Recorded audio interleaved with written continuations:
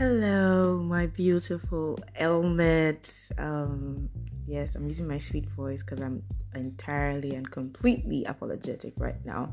I'm not even going to go through the whole BS of it's been a minute. I know it's been ages and a millennia, and honestly, I do think that my inconsistency is a huge disrespect to you guys, and I apologize for that. I'm still going to crave your indulgence and ask you to be very, very patient with me. I am going through a phase. But I'm here today, and hopefully I'll be in your, really headspace or ear space. English. Ear. Different. I'm going to be in your headspace, in your airspace, and in your ear space. Probably for a while, hopefully for a while, fingers crossed for a while. I'll just like to say, I feel like since I left Nigeria, I started a whole new journey, and that journey has been one of a kind, you guys. I have grown, I have stretched and unstretched, I have rethought certain things, I have made myself open to new ideas, I have considered new things, done new things. There's been a lot, really. Also, I have given breakfast. I have also chopped some breakfast too. And trust me, I don't mean that necessarily in the literal sense of the word. Well, that's actually, no. Literal sense of the word would be to actually eating like regular breakfast, right? And then figurative would be the way that Burna Boy meant it, innit? Okay, so obviously, I mean it literally, I mean it figuratively, and then I just basically what I'm trying to say to you guys today is that basically I realized that being human that I am, I have hurt people along the way in trying to discover myself maybe, and just supposedly trying to do me, and people have hurt me as well. It's just the circle of life. I am not proud of the fact that I have been hurting people, and I would like to use this opportunity as well to apologize to anyone. Maybe I haven't been as in touch as I used to be, in whatever way that I have hurt you. I might not even know, and maybe I know. I am very, very, very sorry. Well, I was just thinking, and I'm like, in a way, you thank God for the breakfast is because it's living proof, or it's proof that you are still alive and you're still, amongst us. Anyways, that's just. So what did I come here to talk about today before I answer the question that probably brought some of you here? So I was, Oh, and I would like to say that, trust me, I have been receiving the word of the Lord. So that's not why I haven't been here. I think I've just gotten really lazy. So if there's anybody out there who's praying for me, please help pray that I will be delivered from this spirit of laziness and procrastination, because that's probably one of my biggest problems still now.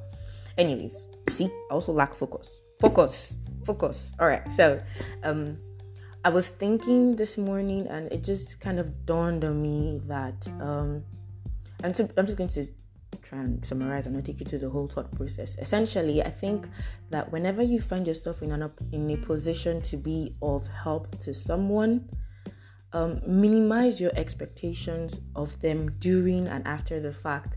Now, how there's always these cases of how, for some reason, maybe you're in a position where you're able to help out a person when they're in need. Maybe you help them out with money, you help them out with, being a support for them. Maybe they're going through like a toxic relationship or something.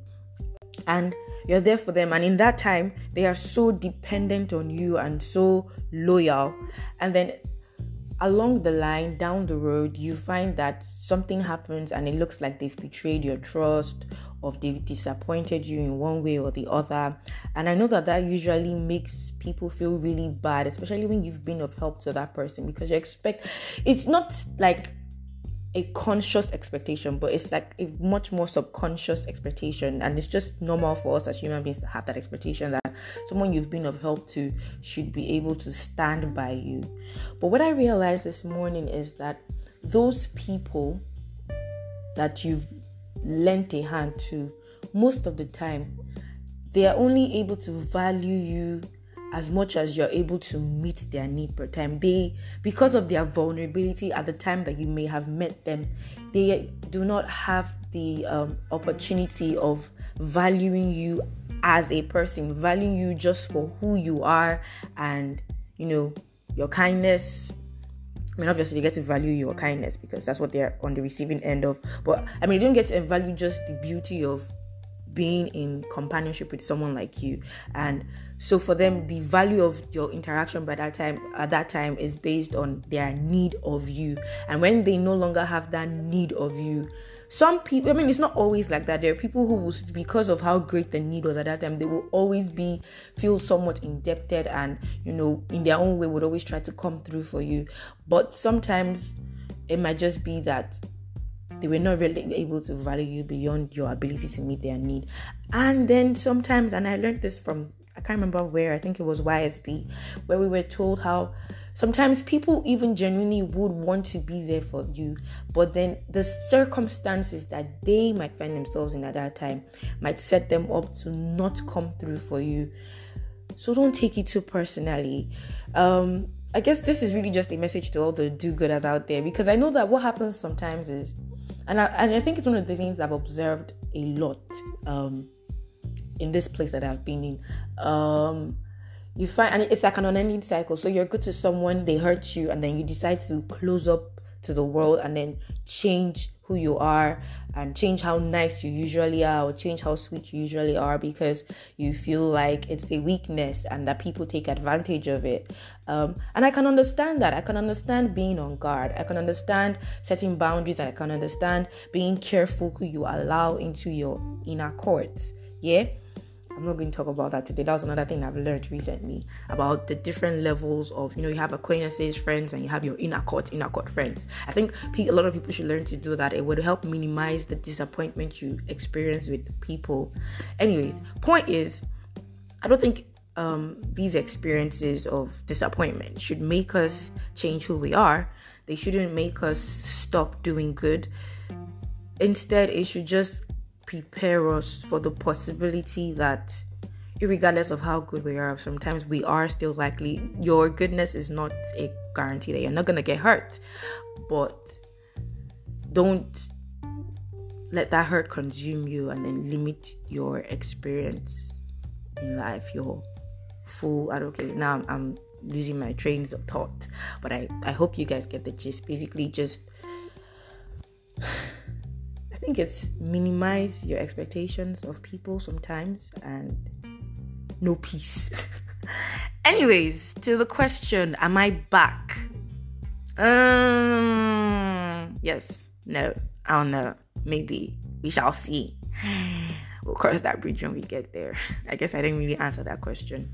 I'm trying to be back. I am trying to find my way back to you guys. I'm trying to find my way back to me. I'm trying to find my way back to a lot of stuff, and just wish me luck, pray for me. Still, I'm figuring it out. Because it's morning at the time that I'm recording this, today's question of the day is, am I doing this life thing right? I don't know, guys, but I hope that at the end of the day, it's all going to be to the glory of God. Anyways, you know what it is. It's your girl L to the A to the Yo, and you're listening to Lighter Meditations. I do hope you all have a lovely, lovely day. I hope you're living your life to the fullest of its uttermost experience. That's not proper English. I know, but still, even though I'm trying to say that I wish you well in this life. That is all. Hi guys, bye.